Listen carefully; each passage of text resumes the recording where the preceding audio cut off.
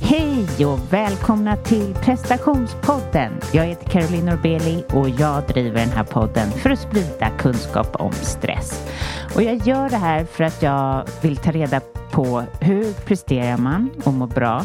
Hur lever man i den här världen och mår bra helt enkelt. Som ni vet så är ju Prestationspodden ett nyhetsbrev. Om du vill ha tips från gästerna, kanske lite olika tips från mig eller information kring mina resor till Mallorca eller andra retreats, så gå in på carolinenorbeli.com och signa upp. Hoppas att det är bra med er. Det är faktiskt bra med mig. Jag känner att jag har 1000 tankar. Så det är lite svårt att koka ner vad jag ska säga just nu. Jag har alltid, på tisdagar har jag som mest kunder och jag spelar in det här på onsdagar. Så jag är ofta lite trött. Och då, när jag är trött, då spretar mina tankar som mest. Men jag vill i alla fall börja med att säga att jag är så tacksam för all feedback jag får från er. Och fortsätt skicka. Jag går verkligen igång på det. Alla era fina meddelanden. Det för mig framåt. Jag behöver det som uppmuntran för att jag ska kunna fortsätta göra podden. Och ni skriver så otroligt gulligt. Och det som går rakt in i hjärtat på mig och som speglar vårt samtid så otroligt mycket är att ni tackar mig för att jag är mig själv och så genuin. Och det gör ju mig jätteglad. Jag vill ju helst lyckas med att vara mig själv, även om det är mycket såklart som jag håller bort ifrån podden som jag inte tar med för att man inte kan ta med hela sitt familjeliv. I alla fall jag tycker inte det. Respekt mot dem. Så det är mycket som inte stöts och blöts. Men så försöker jag vara mig själv så mycket jag bara kan. Och att ni då skriver och uppskattar det hjälper mig otroligt mycket framöver. Men jag ser också att det är en sån otroligt konstig spegling. Eller vad är det med vår värld att folk inte är sig själva? Att det är så många influencers och kändisar som ska typ bana vägen, eller vad man ska säga, eller ska de det? Nej, men det är väl de som syns och hörs som då inte är sig själva, eller bara helt att vi överhuvudtaget har svårt som människor att vara oss själva. Ja, det har jag ju sagt tidigare, det tror jag är extremt skadligt när man pratar om speciellt psykisk ohälsa och sen inte är sig själv samtidigt. Det blir ju jättekonstiga signaler. Det är därför jag jobbar hårt på det. Var även Pers idé att vi skulle vara genuina och äkta, och vare sig det blev bra eller inte, att det bara får vara så. Det är ju beklämmande att vi har en sån här värld där vi inte riktigt vågar vara oss själva då. Och på något sätt ska jag säga att det är ju ganska tryggt att vara sig själv när man sitter bakom. Jag är nog alltid mig själv. Eller inte alltid, men jag är nog ofta mig själv. Men när jag sitter bakom, det är ju ingen som ser mig när jag pratar. Och jag tänker också alltid att jag inte känner dem som jag pratar till. För om ni vet, om det skulle vara någon man kände från sin barndom eller så, kan det ju ofta bli lite svårare hur man ska förhålla sig till det. Men det jobbar jag starkt på, och jag har mer att ge där i mina intervjuer, speciellt kanske när det är någon väldigt känd person eller när det är någon man, kan ju ofta vara svårt. Och det pratar jag med mina kunder ofta om. Varför ställer vi om oss? Alltså vi har typ lärt oss att ställa om oss i vårt förhållande till män. Eller alla har väl inte det.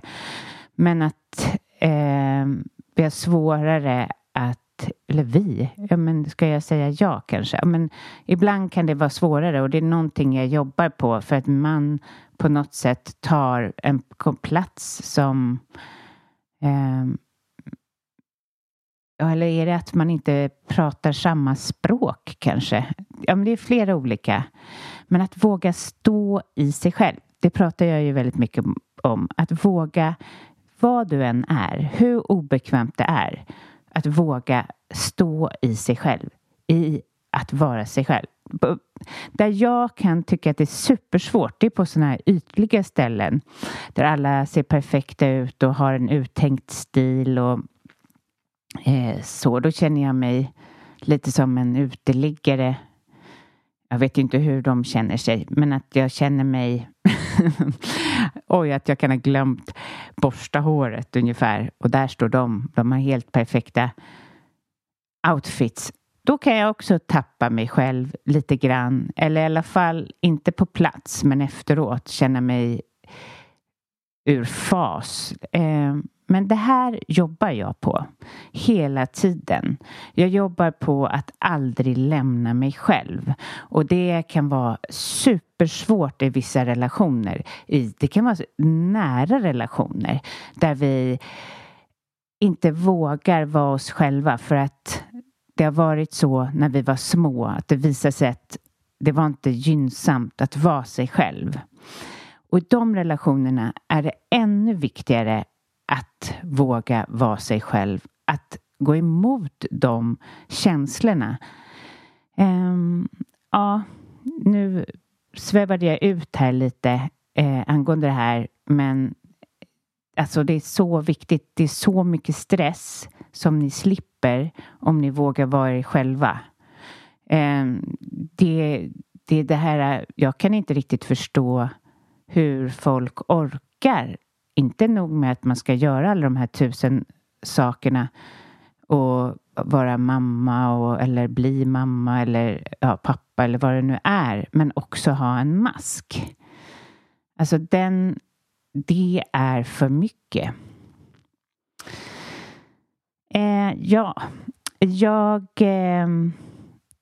Min coaching är ju i full gång och den är fortfarande öppen. Och jag har funderat över vad är det för kunder som kommer till mig? Ja, det är först och främst, de är helt fantastiska allihopa. Men de lider ofta av höga prestationskrav, hög stress, perfektion, kanske förlorat kontakten med sig själv för att de har just det försökt vara perfekta, gå utanför sig själva, presterat även när det varit för mycket. Och jag tycker att det är så roligt att hjälpa och coacha den personlighetstypen. Så känner du igen dig i det här och känner att du skulle behöva skapa förändring, så är du varmt välkommen att höra av dig till carolinorbeli.com och lämna en intresseanmälan, och första mötet med mig är gratis där jag berättar hur jag jobbar. Sen finns det fortfarande platser till mitt yoga-retreat. Om ni vill veta mer om det kan ni gå in på mitt Instagram Carolina Norbeli coaching och titta på några av mina senaste poster. Det är 24 till 28 maj och det börjar faktiskt fyllas på nu, så det är nog bäst att ni anmäler er, och det blir billigare flygbiljetter också. Till det här avsnittet har jag intervjuat en kvinna som verkligen är cool. Maria Ergyl. Hon driver Vägra väggen och hon har varit i podden förut. Hon gör ett fantastiskt jobb med att sprida kunskap. Maria har jobbat inom HR-världen och där har hon ju mycket eller där kan hon påverka mycket snarare. Maria har även skrivit en bok som heter Vägra väggen, och är ni intresserade av att vara med i en utlottning gällande den boken. Det är 2 böcker som lottas ut, och Maria kommer berätta om den här podden i intervjun. Och är du intresserad av att få den, så ska gå in och prenumerera på mitt nyhetsbrev carolinorbeli.com, och sen skriv ett mejl till mig om varför du ska ha boken. Så kommer Maria skicka den boken till er. Och jag är så tacksam för det hon gör. Och lyssna till Maria Ergül.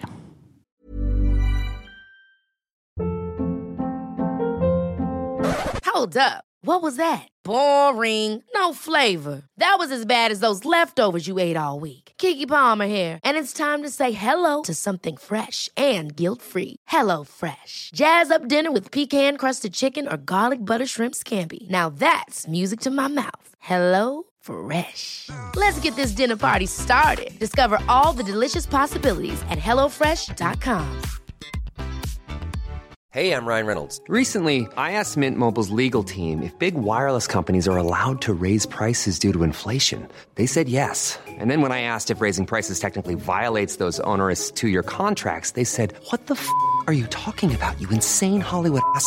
So to recap, we're cutting the price of Mint Unlimited from $30 a month to just $15 a month. Give it a try at mintmobile.com/switch. $45 up front for 3 months plus taxes and fees. Promo rate for new customers for limited time. Unlimited more than 40 gigabytes per month. Slows full terms at mintmobile.com. Hiring for your small business? If you're not looking for professionals on LinkedIn, you're looking in the wrong place. That's like looking for your car keys in a fish tank. LinkedIn helps you hire professionals you can't find anywhere else, even those who aren't actively searching for a new job but might be open to the perfect role. In a given month, over 70% of LinkedIn users don't even visit other leading job sites. So start looking in the right place. With LinkedIn, you can hire professionals like a professional. Post your free job on linkedin.com/people today. Hey, it's Ryan Reynolds, and I'm here with Keith, co-star of my upcoming film, If, only in theaters May 17th. Do you want to tell people the big news? All right, I'll do it. Sign up now and you'll get unlimited for $15 a month and 6 months of Paramount Plus Essential Plan on us. mintmobile.com/switch. Upfront payment of $45 equivalent to $15 per month. Unlimited over 40 gigabytes per month. Face lower speeds. Videos at 480p. Active Mint customers by 531.24 get 6 months of Paramount Plus Essential Plan. Auto renews after 6 months. Offer ends May 31st, 2024. Separate Paramount Plus registration required. Terms and conditions apply if rated PG.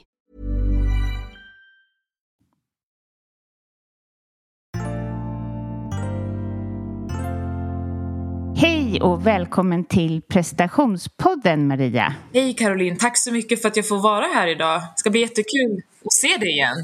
Ja, och du är en av bara några få som har fått komma tillbaka till podden. Folk... Det är väl härligt. Ja, jag minns faktiskt första gången jag träffade dig och det var liksom i början av min resa. Och så nu sitter vi här, det måste vara 3 år senare, kan det vara det? Ja, det kan vara 4 också. Kanske 4 till och med. Ja. Men berätta för lyssnarna som inte har lyssnat så länge och har missat dig. Vem är du? Ja, jag heter Maria Ergül, född och uppvuxen i Västerås där jag fortfarande bor idag. Till mitt yrke så jobbar jag som HR-chef och har gjort det i snart 14 år. För ungefär 5 år sedan så drabbades jag av utmattningssyndrom, vilket fick mig att reflektera och se över hur jag har levt mitt liv och hur jag vill leva mitt liv framöver. Och det resulterade lite grann i att jag kände att jag hade ganska mycket att ge andra människor som är i en situation av stress, men framförallt vad jag kan göra för att hjälpa folk att inte hamna i stress. Så det blev födseln av Vägra väggen, som är en organisation där jag belyser stress ur flera olika vinklar. Och här för 1 år sedan, du säger jag har svårt med matten, här i april så debuterade jag som författare med min första bok som heter Vägra väggen. Facit till hållbara medarbetare. Och du vann pris för den nyss. Ja, den blev också årets HR-bok, vilket är helt... jag kan fortfarande inte förstå det, att den liksom togs emot så pass bra. Men jag vet inte vad du tänker, men jag tänker att då är det verkligen ett bevis på att det här ämnet har blivit ännu mer viktigt nu under pandemin. Då stress och psykisk ohälsa framförallt ökat egentligen. Verkligen. Så men berätta, för jag tror inte heller att lyssnarna, eller jag vet inte, det är bra ni som har lyssnat i 4 år, ni får en guldstjärna. Men ni som inte vet, du har ju själv haft en resa inom stress. Hur var det? Nu var det ett tag sedan. Jag förstår att det kan kännas länge sedan. Men... Ja, det var ett tag sedan nu. Det är 5 år sedan. Men det är såklart att man minns det. Det är ingenting det har ju format mig den jag är idag och hur jag liksom lever idag. Men det var ju egentligen så att jag var en av säkert många där ute som lyssnar, som kände att jag kommer aldrig bli utmattad. Jag har stenkoll och jag har hög energi och jag älskar mitt jobb och mitt liv och liksom. Där och då kände jag att utmattning var någonting annat än vad jag vet att det är idag. Så att när jag drabbades så kom symptomen väldigt smygande under flera år. Och jag ignorerade det, liksom tryckte undan det, vilket vi har lärt oss idag, att när vi trycker undan känslor så växer de sig starkare. Och när jag föll in i utmattningen så föll jag ner i ett svart hål, skulle jag säga. För jag såg liksom aldrig någon vägg komma. Jag kände liksom ingenting, utan när jag föll så föll jag djupt på en gång. Och så tror jag det är för många. Det är därför sådana som dig själv och mig försöker lyfta det här vikten av att lära känna sina signaler för att kunna sätta foten på bromsen i tid. Så att det blev en resa för mig. Jag skulle säga att det tog mig kanske 1 år tills jag hittade liksom hur jag skulle vara och tänka framförallt, för att kunna komma vidare från stressen. Gick det ut över sömnen också? Ja, det var väldigt mycket så att det gick ut över sömnen, för jag blev extremt speedad. Jag är lite speedad som person naturligt. När jag blev när jag blev stressad blev jag inte låg, jag blev överenergisk. Då tänkte folk bara, herregud vad mycket energi hon har. Det var ingen som liksom förstod att det också kunde vara stress. Så att sömnen var rubbad länge. Det tog lång tid innan jag fick koll på sömnen. Det är så läskigt. Hur kan du ha det idag då, tänker jag? Alltså, för jag kan själv leva i sviterna av att om man får lite för mycket så går man upp i varv. Precis som du säger, så min kropp vill inte landa när jag går och lägger mig. Eller så. Så jag måste verkligen hela tiden tänka på, har jag för mycket, har jag för lite? Eller inte för lite, inga problem för mig. Men har jag för mycket? Är det lite så för dig också då? Ja, det viktigaste för mig är jag har väldigt mycket, alla mina känslor utanpå kroppen, och jag har väldigt mycket temperament, kan man säga. Och folk tror att temperament handlar om att man blir arg fort, utan för mig handlar temperament om att jag känner mycket. Jag blir passionerad för saker, så att jag försöker liksom inte titta på saker som jag vet kommer trigga mig, som är så här frågor som jag brinner för, och liksom, varför gör de så här mot barn i Indien, eller du vet, den typen av saker. Så jag försöker inte utsätta mig för den typen av stimuli innan jag ska lägga mig. Och sen försöker jag lägga mig kanske innan jag börjar bli supertrött. Det har jag sett har blivit min taktik lite grann. Om jag är för trött när jag går och lägger mig, då har jag svårare att sova än om jag börjar lite när jag fortfarande är lite pigg. Så jag brukar lägga mig strax innan 10, vilket jag inte är trött strax innan 10. Jag vill lägga mig 12 gärna, men det går inte. Okay. Bra knep. Men hur kom det sig att du startade Vägra väggen? Vad var det som fick dig till det? Nej, men som jag nämnde inledningsvis så jobbar jag som HR och har gjort det i många, många år. Och någonstans där så såg jag det lite som mitt jobb. Att jag skulle se till så att folk inte går in i väggen, så att vi kan säkerställa en bra arbetsmiljö. Och jag kände att jag hade tekniker för att hjälpa andra, men uppenbarligen inte mig själv då. Och så brukar det alltid vara. skomakarens barn. Och, jag kände att jag hade väldigt mycket att dela med mig av. Både det jag har tagit med mig själv, men också liksom kunskap jag har. Och det var egentligen det som ledde till att jag startade Vägra väggen, kombination med att jag gillar att skriva. Så att det började inte med någon jättetanke att jag ska bli någon form av influencer i sociala medier, utan mer att jag behöver ha någonstans att skriva av mig. Och då valde jag en plattform. Så min första ambition var ju också då att jag kanske kan bidra till forskningen. Och det första året, jag tror jag berättade för dig när vi träffades först, att jag träffade massa företag och frågade om de ville donera pengar som jag i sin tur sen skulle donera till Hjärnfonden till exempel, eller Suicide Zero som jobbar med den här typen av frågor. Men det var inget stort intresse från... Nej. Så att jag kände, nej men det ska jag inte göra, det är inte där jag kan göra skillnad då. Så att, Ja, nej jag förstår. De har sina vinstintressen. Ja, det är inte så lätt att få med dem på tåget. Nej, de ville mer hyra mig som HR. Kom in här så kan du föreläsa för oss eller vara med som HR-konsult inom det ena eller det tredje. Det var mest det de här samtalen resulterade i. Och det var nog inte riktigt det som var min ambition. Så att man får ju ändra längs vägen och se vart är jag kan göra störst skillnad. Och det verkar ju vara nå ut med budskap som folk kan känna igen sig i och lära sig ifrån. Verkligen. Trodde du att du skulle bli så stort, Vägra väggen? Nej, jag trodde inte det.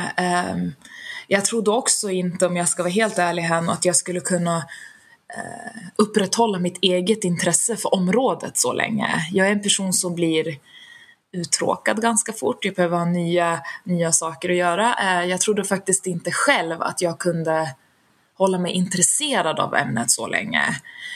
Än mindre att folk skulle vara intresserade av det jag har att skriva eller säga. Så att det är faktiskt en positiv överraskning att folk gillar det jag gör, men det är samtidigt tråkigt att se att så många är drabbade, om du förstår vad jag menar.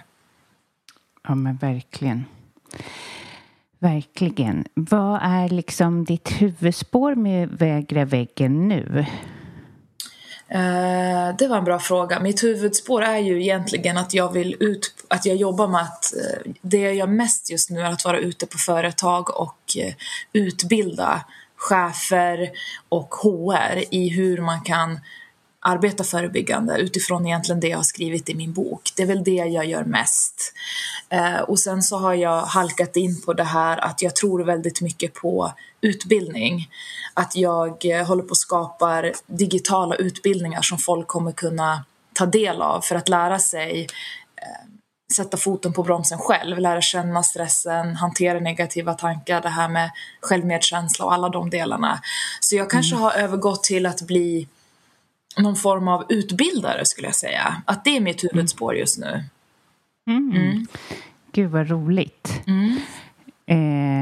Och nu länge, och när jag träffade dig så jobbade du ju även som HR-chef liksom. Men nu lämnar du det en stund och så ska du testa det här på heltid, vad jag förstår, eller? Ja, exakt. Jag har det här halvåret, nu när boken har kommit ut och det är mycket föreläsningar, även om det är pandemi så verkar folk ha kunnat anpassa sig efter digitala föreläsningar och utbildningar, så har jag faktiskt lämnat HR de här 6 månaderna för att göra det här på heltid. Sen får vi se vad som händer efter årsskiftet. Nu har ju du precis liksom ganska på samma sätt som jag grottat in dig inom ämnet och så. Och vad är det du ser? Varför bränner vi ut oss på löpande band här i Sverige? Ja, jag tror att det är många olika faktorer som bidrar till det. Men vi lever ju också just nu i ett samhälle vi lever i ett prestationssamhälle, skulle jag säga. Att vi lever i en miljö där prestationer är det viktiga. Så till den nivån att väldigt, väldigt många människor också identifierar sig med vad de presterar. Och om man lever i jag brukar säga att det är svårt att vara frisk i ett samhälle som är lite sjukt. Och det tror jag är en stor anledning. Och sen så tror jag också att det är mycket det här med att vi känner inte efter. Vi bara öser på. Man känner ju liksom, men nu är jag lite trött, men ja, det här klarar jag också av. Att vi någonstans minimerar riskerna med vårt eget beteende och liksom går all in i situationer. Och det tror jag leder till att man någonstans, det som jag brukar säga om man har idrottat så vet säkert många, ibland kan man vricka foten lite lätt eller armen lite lätt. Man känner ingenting för att blodet pumpar, man är varm. Men dagen efter eller bara en halvtimme efter så känner man, gud jag har jätteont i foten. För att den typen av smäll kommer direkt. Men det här med stress är någonting man kan bygga på i många, många år. Och det kan gå veckor när man känner sig pigg. Vilket gör att man bara fortsätter ända tills det är för sent. Det tror jag är huvudanledningen. Och jag tänker också liksom att stress, i och med att det är så många som drabbas, så kan vi ju då alla konstatera att det är ett samhällsproblem. Den utmaning som behöver lösas på en lite högre nivå. Men jag är också av den åsikten att om jag är på en arbetsplats, jag själv, vad kan jag göra för mig själv? Så att man inte någonstans, att man går lite från att vara victim till creator. Att även om samhället är skit, till exempel, om vi använder så grova begrepp, vad kan jag göra för att hjälpa mig själv? Och det är där jag ser att jag försöker utbilda på vägra väggen. För jag menar, det vet du ju själv, Caroline, i en ideal värld så skulle det vara alla chefers kall att arbeta förebyggande med stress och god arbetsmiljö. Det skulle vara alla arbetsgivares kall att göra detsamma. Men ibland är det inte så. Ska jag då sitta där och vänta på att min chef ska skapa mig en bra arbetsmiljö? Vad kan jag göra för mig själv? Vad är en sak? Vad kan jag göra 1% bättre varje dag för mig själv? Så tänker jag. Så att jag någonstans tar över kontrollen till mig själv, även om saker händer utanför en. Precis. Det pratar jag också en hel del om med mina kunder faktiskt. Just det där att man kan skapa sina förutsättningar själv genom, som du vet, och gränssättning och annat som man kanske inte hade innan, när man bara gled med och var en ja-sägare och ville bara se till att alla hade bra. Liksom, kan man vända på det och skapa ett forum där man själv kan prestera?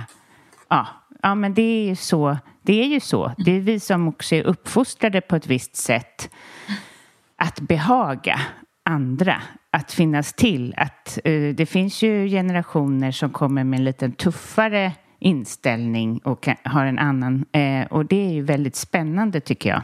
Ja, man brukar ju säga, du vet, när vi växer upp, när vi är små, favoritordet är nej. Vårt favoritord är nej. Nej, jag vill inte. Nej, jag vill inte. Och nu när vi har blivit vuxna så har nej kopplats till att man inte ställer upp för andra, man är självisk, man tänker bara på sig själv, man är ingen bra medarbetare eller teammedlem. Så har nej här plötsligt blivit bland det värsta vi kan säga. Om man bara liksom tunar in till sitt 3-åriga jag och tänker på, det brukar jag göra väldigt, väldigt ofta. För att det är bara en sån enkel sak som att ta hand om sig själv är idag själviskt. Men om vi vänder på det, är det inte själviskt av andra att förvänta sig att jag ska göra avkall på mig själv för att finnas där för dig. Vi har någonstans vänt på alla de här hälsosamma vanorna till att skambelägga dem någonstans. Och då blir det ju så att det blir upp till att jag måste vara liksom, verkligen våga stå upp för mig själv för att klara mig i dagens samhälle. Men om alla tänker lite på, accepterar jag andras gränser? Om man börjar där, kanske inte alltid då, om man verkligen är ärlig. Hur ska jag då förvänta mig att andra ska? Så att det blir liksom omöjligt någonstans om alla har den här förväntan på varandra. Att vi någonstans sätter krokben för varandra. För alla vill ju samma saker, må bra. Men tycker inte du att föregående generation, de har inte uppmuntrat till att man ska, jag anklagar inte dem, utan de har ju haft sin resa. Men många av dem är ju lite så här, nej men nu ska du ju gå till ditt jobb. Så här, hoppas att du, hoppas du inte är förkyld imorgon, för då, vad händer då? Alltså man har ju fått höra sådana saker och gå du och spela tennis, det gör inget att du har bara lite feber. Ja, men den här, de ville finnas till för dem är auktoritet och att vara duktig någonting annat än för vad det är för oss, även om vi lever kvar med deras tankar lite grann. Ja, jag håller med dig helt och hållet. Att om vi tänker våra föräldrar och den generationen, de var lite så att man ska vara tacksam för att man har ett jobb. Och det är inte att dagens generation är otacksamma för att ha ett jobb. Men idag ligger fokus mycket mer på vad vill jag göra av mitt liv? Vem är mitt autentiska jag? Att man reflekterar mycket mer än att gå till jobbet, komma hem och liksom skapa försörjning för sin familj. Det kanske inte är huvudfokuset för alla. Och förr i tiden, eller på den tiden, fanns heller inte den här stora bubblan där alla lever på internet. Nej. Den bubblan fanns inte, och den tror jag är väldigt... Jag menar, förut, när jag växte upp så jämförde jag mig med... Eller alla jämför ju sig. Men när jag var liten så jämförde jag mig med mina kompisar, Josefin och så vidare. Men idag så kan jag ju någonstans... Om jag läser på tillräckligt mycket så kan jag nästan vara en del av en Hollywood-kändis vardag. För att jag kan se exakt vad den personen gör och klär sig och hur. Och jag tror att för barn så är det här svårt. Man har svårt att urskilja liksom, vad är verklighet och vad är liksom inte verklighet. Det tror jag skapar jättestor stress. Om man tänker när vi gick det man lär sig i skolan, det är multiplikation, vi lär oss vilka huvudstäder som finns, och det är fantastiskt. Men vi lär oss inte liksom hur vi ska sätta gränser, vad är stress, hur tar vi hand om oss själva, du vet, de här sakerna som har kommit att bli den stora delen av vårt samhälle och välmående, de finns inte med. Så vi hänger liksom inte med i utbildningsutvecklingen utifrån hur samhället utvecklas. Vi är kvar i den gamla utbildningsläran, men samhället ser inte ut som det gjorde förut. Jag menar, ta bara den här gängkriminaliteten. Jag menar, på min tid, jag är 38 år. Jag kan inte minnas att för något i världen att jag någonsin var rädd när jag gick hemifrån. Men idag är jag lite så här, okej, det där är 3 killar nu som kommer upp här. Jag kanske ska ta den här vägen. Jag tror sånt påverkar också det här med stress och allt sånt här.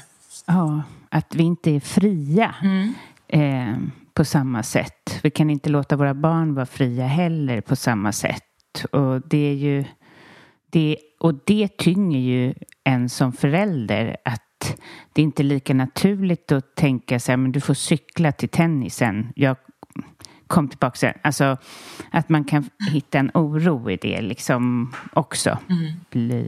Men det där du säger också med jämförelse, och det är ju så att man hade kanske 2 snygga tjejer i skolan. eller så jättesnygga. De populära tjejerna i skolan. Ja, liksom. Men precis. Och det kunde man ju acceptera att den skillnaden, eller vad man skulle säga. Men att vi har så många mer nu. Men jag undrar lite om den yngre generationen ändå kan ta det bättre än vi som har sett någonting annat. Vi som har levt utan det där. Jag vet inte. Jag skulle faktiskt tro att det liksom... om man tänker de som är den stora gruppen stressade personer i statistiken. De är någonstans mellan 25 och 40 kvinnor. Och det är ju de som kanske har sett någonting annat, som du säger. Och man jämför liksom, hur ser hemmen ut, hur tar man hand om barnen, vilka aktiviteter gör man med barnen, man ska prestera på jobbet, det är det 3:e med det 4:e. Så jag tror att den gruppen, som du säger, som har varit med i båda världar, om man ska kalla det för olika världar. Vi växte upp utan internet, men nu lever vi med internet. De som kommer nu, dina barn till exempel, de vet ingenting annat än internet. De kommer ju snart inte veta hur sedlar ser ut, för de växer upp i en digital värld. Så att absolut, jag tror att det är vi som har varit båda som har det jobbigast. Det är jobbigt, ja. If you thought the only way to get a more defined jawline with natural-looking results was through surgery, think again. Juvederm Volux XC is a non-surgical injectable gel filler that improves moderate to severe loss of jawline definition and can help you achieve natural-looking results with little downtime. Even better, this improved definition lasts up to 1 year with optimal treatment. No maintenance required. Improve jawline definition for a smooth, sculpted look with Juvederm Volux XC. For important safety information and to find a licensed specialist, visit Juvederm.com. That's Juvederm.com. Not for people with severe allergic reactions, allergies to lidocaine, or the proteins used in Juvederm. Common side effects include injection site redness, swelling, pain, tenderness, firmness, lumps, bumps, bruising, discoloration, or itching. There's a risk of unintentional injection into a blood vessel, which can cause vision abnormalities, blindness, stroke, temporary scabs, or scarring. Talk to a licensed specialist to find out if it's right for you. Ryan Reynolds here from Mint Mobile. With the price of just about everything going up during inflation, we thought we'd bring our prices down. So to help us, we brought in a reverse auctioneer, which is apparently a thing. Mint Mobile Unlimited Premium Wireless. How to get 30, 30, how to get 30, how to get 20, 20, 20, how to get 20, 20, how to get 15, 15, 15, 15, just $15 a month? Sold! Give it a try at mintmobile.com/switch. $45 up front for 3 months plus taxes and fees. Promo rate for new customers for limited time. Unlimited more than 40 gigabytes per month. Slows full terms at mintmobile.com. Mom deserves the best, and there's no better place to shop for Mother's Day than Whole Foods Market. They're your destination for unbeatable savings, from premium gifts to show-stopping flowers and irresistible desserts. Start by saving 33% with Prime on all body care and candles. Then get a 15-stem bunch of tulips for just $9.99 each with Prime. Round out Mom's menu with festive rosé, irresistible berry chantilly cake, and more special treats. Come celebrate Mother's Day at Whole Foods Market.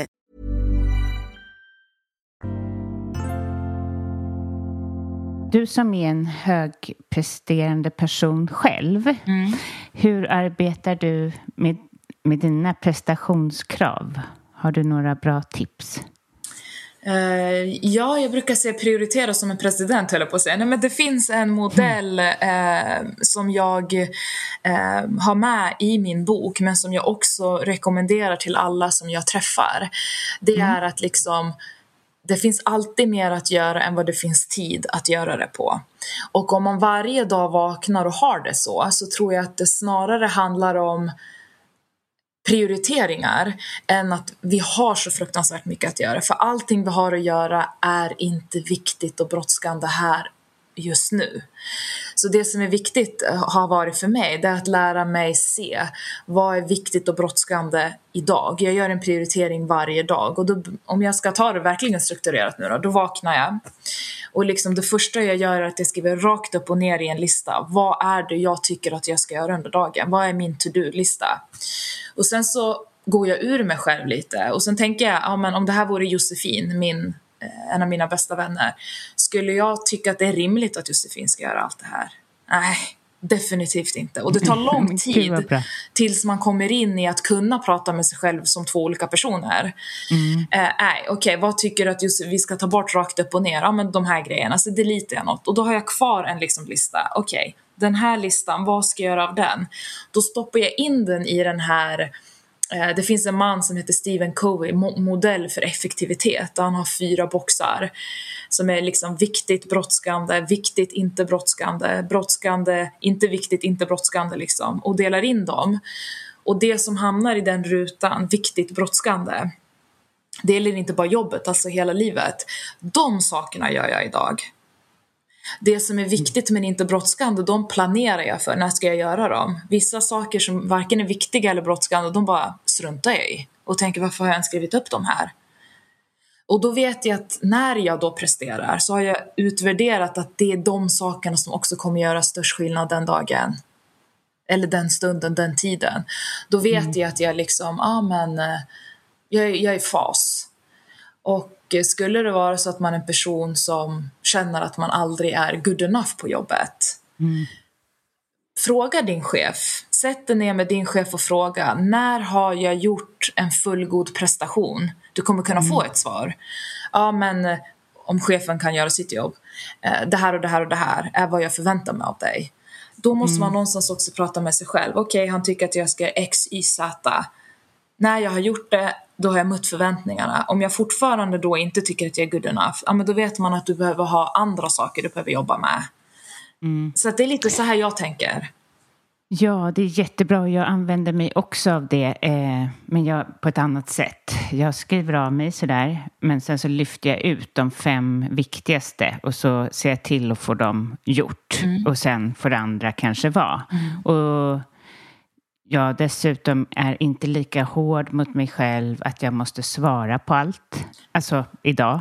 Utan förut så kunde jag ju svara, alltså att man hade den känslan. Man skulle svara som en pingismatch lite grann på maskin mailen. Direkt liksom. Innan du har fått sms, bara, nu kommer svaret liksom. Bara, nu har jag fått anmälningar till mitt yoga-retreat. Jag måste svara idag. Alltså den känslan har jag lagt till att nej, det kan ta en vecka. Och de som vill med, de kommer ju komma med. Men att man går ofta med den här känslan när man lever i stress att allt måste göras nu. Vad händer annars? Precis, och det är liksom, och det där är någonting du säkert har lärt dig, att sätta de här gränserna mot dig själv och andra, att jag svarar inte på en gång. Och det när man är uppe i stressen och inte har kommit igång med gränssättning, så tror man att om jag inte svarar på en gång så kommer de tro att jag inte hinner med mitt jobb, att jag inte klarar av, att jag är en dålig vän, då är man ju mer där. Så att det är jättebra att du berättar, då får folk hopp om att du ser, man kan vara där liksom. Ja, men precis, och ja, jag uppmuntrar alltså det blir också ett osunt liv. Vi lär varandra att det ska gå så där fort. Så man kan, jag tycker det är skönt. Du och jag har ju haft lite svårt att få ihop den här till exempel. Jag ser inte det som någonting dumt. Alltså jag ser det som någonting lite, vadå? Vi är människor. Jag är medveten om att du har jättemycket på din agenda och jag har mycket på min. Alltså att det är ett sunt beteende i en ganska jobbig värld, eller vad man ska säga. Ja, jag håller med. Helt och hållet. Att, jag vet inte hur du är, men jag har nästan inga relationer som jag inte har gränser i idag. Där det finns någon form av gräns som jag liksom känner att förut kunde det vara en jättestor grej för mig att säga jag behövde hitta en anledning till varför jag inte ville ses, om det var så att jag ändå var ledig. Idag är det mer att idag vill jag inte ses. Jag ska titta på Netflix till exempel, eller jag ska bara vara hemma. Jag ger inte ens en anledning alltid. Och det funkar ju jättebra. Ja, verkligen. Men innan så tänkte jag, my god, vad ska jag hitta på att jag ska göra så att jag inte kan ses idag? Ja, precis. Man har en lista av så här. Men du vet, det är ju så lätt när man har barn. Men jag gör som du. Jag säger ju sanningen. Jag lever ju lite som jag lär. Men annars är det ju super att ha barn. För de kan ju alltid vara sjuka eller någonting annat. Så. Ja, men precis. Men man lär sig. Man kommer dit till slut att att nej, det räcker med nej. Jag kan inte, nej, jag vill inte. Och den energin man får av att säga det nejet och att vara ärlig och autentisk med sig själv, den ger ju också inte bara att du stannade hemma den dagen, utan att man har stått upp för sig själv. Det är liksom precis som du säger, man har stått upp för sig själv. För att annars är vi duktiga på att sabotera för oss själv. Säg ja när vi vill säga nej. Ändra våra åsikter för att andra ska inte bli obekväma. Så att det är en del av att läka och ta sig till en bättre plats. Så att absolut. Vad ser du är de största problemen på företagen som du då besöker? Alltså, jag ser ju alltid andra sidan. Människor som kommer därifrån. Det kan vara chefer, det kan vara medarbetare, det kan vara alla möjliga roller. Men jag vet ju inte riktigt strukturerna. Varför är det så att människor bränner ut sig? Jag tror att det beror på flera olika anledningar. Men en stor grej är, och varför egentligen jag skrev den här boken, det är att jag tror att man inte vet hur man ska göra. Man vet att man har en utmaning med stress, att arbetsbelastningen är för hög, men man vet inte alla gånger, vad kan jag göra då? Hur vet jag att en person visar tecken på stress? Och när den gör det, vad kan jag göra? Vad borde jag inte göra? Så att jag tror att det saknas kompetens. Sen så saknas det också förutsättningar. Om vi säger att till exempel jag utbildar chefer i hur man ska jobba med de här frågorna förebyggande. Jag brukar också utbilda dem i hur de ska göra om olyckan väl är framme för att säkra en stabil återgång. Men om vi säger att vi utbildar 40 chefer på ett medelstort företag i Sverige. Om de då inte ges förutsättningar för att kunna jobba med de här frågorna, så spelar det egentligen ingen roll vad de kan. Om de själva är liksom som osten i cheeseburgern, hoptryckt, press uppifrån, tryck nerifrån. Så att det är flera olika saker, liksom kompetens hos de som ska ha den, ger dem förutsättningar att kunna göra det de ska, och på inget sätt ta bort medarbetaransvaret, för att det är arbetsgivare och arbetstagare som tillsammans ska säkra en god arbetsmiljö. Och liksom någonstans så väver jag ofta in, och det finns ett stort intresse för företag att hyra in mig, eller vad man ska kalla det för, att föreläsa kring det här med självledarskap med fokus på den här typen av frågor. Och jag tror att jag var inne på det tidigare. Har man otydliga mål, som är ett otroligt stort problem. Jag brukar säga att otydlighet är nästan arbetsplatsens gift. Jag menar, det är som att vara en orienterare utan kompass. Du kan springa överallt och vet aldrig när du är framme eller om du har något mål. Och det är ju lite så också. Är du otydligt så överkompenserar man. För man vet ju inte när man är klar. Man vet inte om man har gjort ett tillräckligt bra jobb. Eftersom man inte vet vad det är man ska göra. Och det här är ett jätteproblem, ser jag. Men man kan också skapa sig sin egen agenda. Folk där ute är ju smarta. Man vet oftast, men det här tycker jag att jag borde göra. Om man då har en chef som inte har förmågan att skapa den tydligheten, då har jag sett att det är otroligt välkommet. Skapa tydlighet du och gå till din chef och stämma av. Delar du min bild? Är det här du tycker att jag ska jobba med? Så får man oftast ett ja. Än om man eller ett nej då. Än om man kommer, men det är så otydligt, jag vet inte vad jag ska göra. Då kan chefen svara lite passive-aggressive. Alla vet vad de ska göra, det är bara du som inte vet. Du vet, då kan de ta det lite som kritik. Så att det här brukar jag se är de stora utmaningarna. Kompetens, förutsättningar, och också någonstans att medarbetarna väntar på chefen lite för mycket.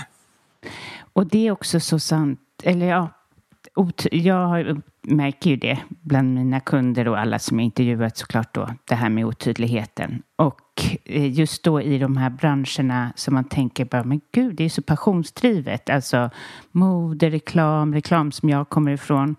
Där är det inga utbildade chefer. Alltså de har inte riktigt...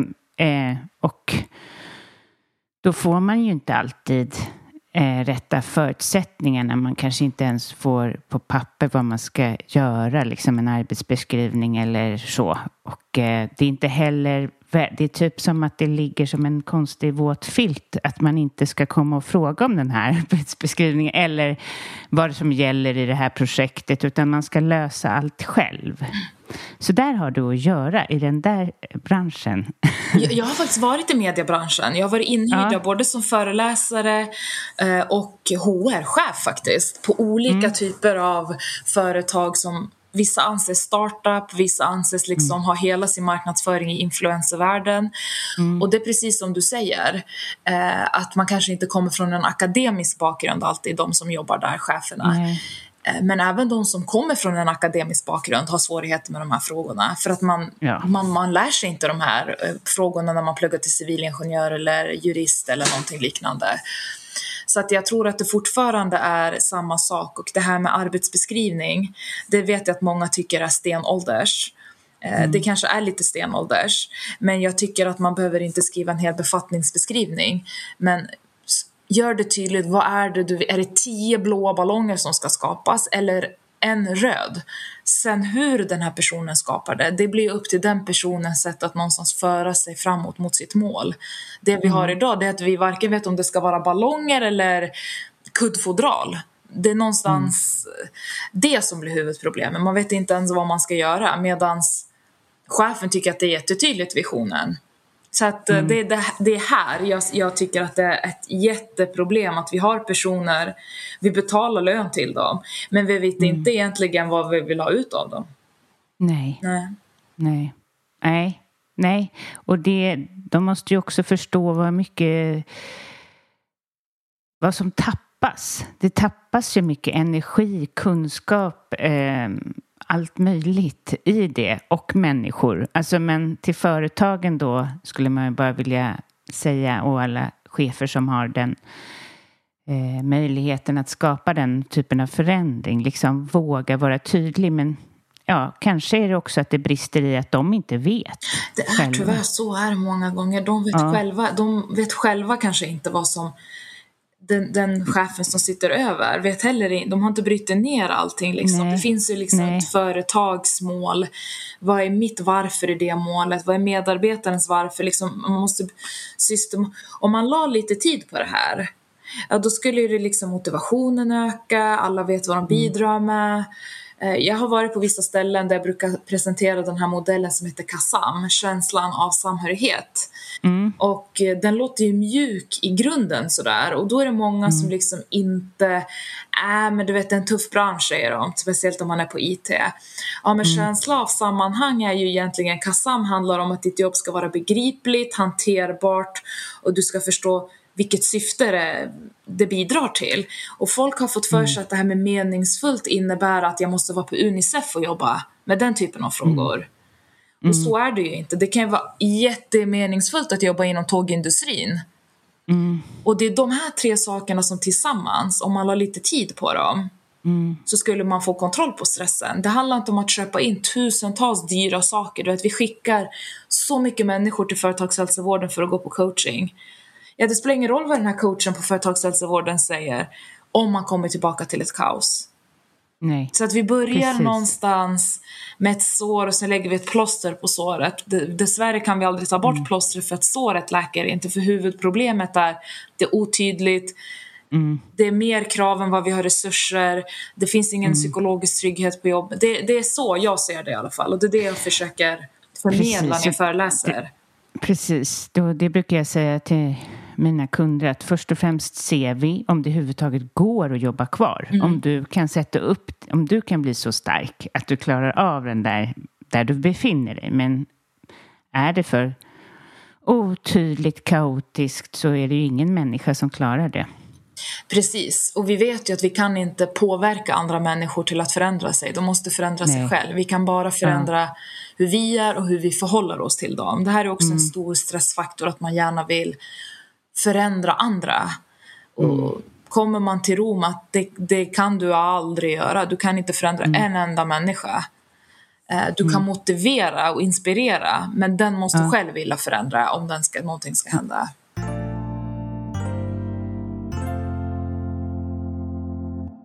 Om man har mattat ut sig, vilka är dina främsta tips? Ja, jag skulle nog säga att till att börja med så är det väldigt viktigt att förstå varför man har mattat ut sig. Vad var det för beteenden, tankar och så vidare som ledde till en utmattning, så att man kan identifiera det, så att man inte, hur ska man säga, gå tillbaka till det tidigare. Det är alltid bra att veta varför. Så det brukar jag rekommendera det första. Och sen så någonstans också se över, när man vet vad det är som stressar, se över sitt liv. Vad är det liksom jag behöver sätta gränser för? Har jag en stark negativ inre röst till exempel? Att liksom då börja lägga på stresshanteringsverktyg på det som inte fungerar, så att säga. Oftast när man träffar personer som har stressproblematik så vet de inte vad det var som stressar, och de vet heller inte hur de ska göra för att kunna hantera det. Och sen så den stora delen är ju att lära sig sina nedvarvare och uppvarvare. Egentligen lära känna sig själv med sina nya förutsättningar. Det skulle jag nog säga är, och det är inte säkert att man alltid kan göra det här själv. Man kanske behöver träffa någon för att få vägledning i de här olika frågorna. För att jag menar, du, precis som jag, det är inte lätt. Jag vet att jag har en inre mobbare som talar om för mig hur värdelös jag är. Men vad ska jag göra av den? Eller jag har extremt mycket negativa tankar. Vad ska jag göra av dem? Jag vet inte ens vad mina gränser är. Hur ska jag identifiera dem? Så att jag tror att det är, man ska inte underskatta vikten av hjälp. Nej. Återhämtning kan man på egen hand identifiera om man liksom följer sig själv under 1 eller 2 veckor. Vad ger energi, vad tar energi? Och liksom tracka sig själv så. göra samma sak med att lära känna sin stress, följa sig själv 2 veckor. I vilka situationer kände jag stress? Vad ledde det till för tankar? Vad väckte tankarna för känslor? Och vad ledde känslorna till för typ av beteende? Och det i slutändan blir ju resultatet av ditt liv. Det kan du följa dig själv. Men det här med att gränser, vända negativa tankar, bli mer själv, det tror jag man kanske kan behöva hjälp med om man har den typen av utmaningar. Så ta hjälp, skulle jag säga också. Precis. Och att vi alla besitter ett ego som bara driver. Alltså relationen till sitt eget ego kan vara svårt att jobba med själv. För det är där fortfarande som stökar till det i min egen värld också. Igår hade jag massa kunder. Jag borde ha åkt hem direkt efteråt. Men istället ska jag gå på massa ärenden. Ja, men till exempel, det blir alldeles för mycket. Vilket påverkar relationen till sitt ego helt enkelt. Det tror jag. Den är viktig att bli medveten om att vi alla har ett ego. För du vet, ego har vi någonstans hela vårt liv lärt oss bara att vi är egoistiska. Det är inte det precis. Ego handlar om riktigt. Nej. Så att vi behöver lära oss och någonstans också prova sig fram. Det är lite trial and error. Man gör sitt bästa tills man vet bättre, då gör man bättre. Och dag till dag kan se olika ut någonstans. Att vakna varje morgon och känna in sina förutsättningar. Och liksom, vad kan jag göra av de här förutsättningarna? Jag tror att man vill gärna bestiga ett berg direkt. Men vi har inte ens kommit fram till berget. Nej. Vi har inte ens kommit ut på gatan. Exakt, ja, men det är till och med så. Vi har inte ens kommit ut på gatan liksom. Vi ska upp och bestiga berg. Ja. Ja, men gud vad härligt det är att träffa dig igen och prata om de här grejerna. Var någonstans tar man sig om man vill köpa din bok? Min bok kan man köpa på de här vanliga bokshopparna, Adlibris och Bokus. Jag vet att den säljs på många fler ställen, men jag tror att det är väl där de flesta handlar böcker. Och om man vill följa dig, vi pratade ju lite om det innan. Vi undrar det här med LinkedIn och versus Instagram. Ja. Vart vi får vart vi har störst skillnad egentligen. Precis. Så på LinkedIn kan man hitta mig under mitt eget namn, Maria Ergül, men man kan också hitta mig på Vägra väggen. Jag brukar uppdatera även där. Och på Instagram så heter jag Vagravaggen, att Vagravaggen då. Och där, det var precis som du säger, där har jag en stor följarskara. Och frågan är, precis som du kände, är det där man gör störst skillnad? Eller vart är det egentligen? Precis, det är det vi har. Det är det vi behöver fundera på. Det tar vi med oss själva. Ja, precis. Jag tror jag ska gå ut med en liten enkät och fråga. För man vill inte hålla på och ösla energi där det inte sker något. Nej, men lite så faktiskt. Ja. För att practice what we preach. Att bidrar inte på det sätt vi önskar, då kanske vi ska lägga ännu mer fokus där vi faktiskt påverkar och kan göra skillnad och förändra. Precis. Men superhärligt. Jag vill knappast skicka iväg dig här. Jag hoppas att vi ses. Kanske inte med 4 års mellanrum, men vem vet vart vi är om ett år liksom. Jag ska släppa min andra bok här snart liksom. Ja, men precis. Du är varmt välkommen. Jag tycker det är så kul att prata med dig. Ja, men detsamma, Caroline. Tack för att jag fick komma. Tack snälla för din tid. Tack snälla ni som lyssnar. Fortsätt att skicka meddelande till mig så jag orkar göra det här. Gå in på din podcaster-app nu och lämna en recension. För podden måste ju spridas till flera. Det här går inte. Men framförallt som vanligt, ha en underbar vecka. Hej hej! Mom deserves the best, and there's no better place to shop for Mother's Day than Whole Foods Market. They're your destination for unbeatable savings, from premium gifts to show-stopping flowers and irresistible desserts. Start by saving 33% with Prime on all body care and candles. Then get a 15-stem bunch of tulips for just $9.99 each with Prime. Round out Mom's menu with festive rosé, irresistible berry chantilly cake, and more special treats. Come celebrate Mother's Day at Whole Foods Market. Planning for your next trip? Elevate your travel style with Quince. Quince has all the jet-setting essentials you'll want for your next getaway, like European linen, premium luggage options, buttery soft Italian leather bags, and so much more. And it's all priced at 50 to 80% less than similar brands. Plus, Quince only works with factories that use safe and ethical manufacturing practices. Pack your bags with high-quality essentials you'll be wearing for vacations to come with Quince. Go to quince.com/trip for free shipping and 365-day returns. Ever catch yourself eating the same flavorless dinner 3 days in a row? Dreaming of something better? Well, HelloFresh is your guilt-free dream come true, baby. It's me, Keke Palmer. Let's wake up those taste buds with hot, juicy pecan-crusted chicken or garlic butter shrimp scampi. HelloFresh. Stop dreaming of all the delicious possibilities and dig in at HelloFresh.com. Let's get this dinner party started.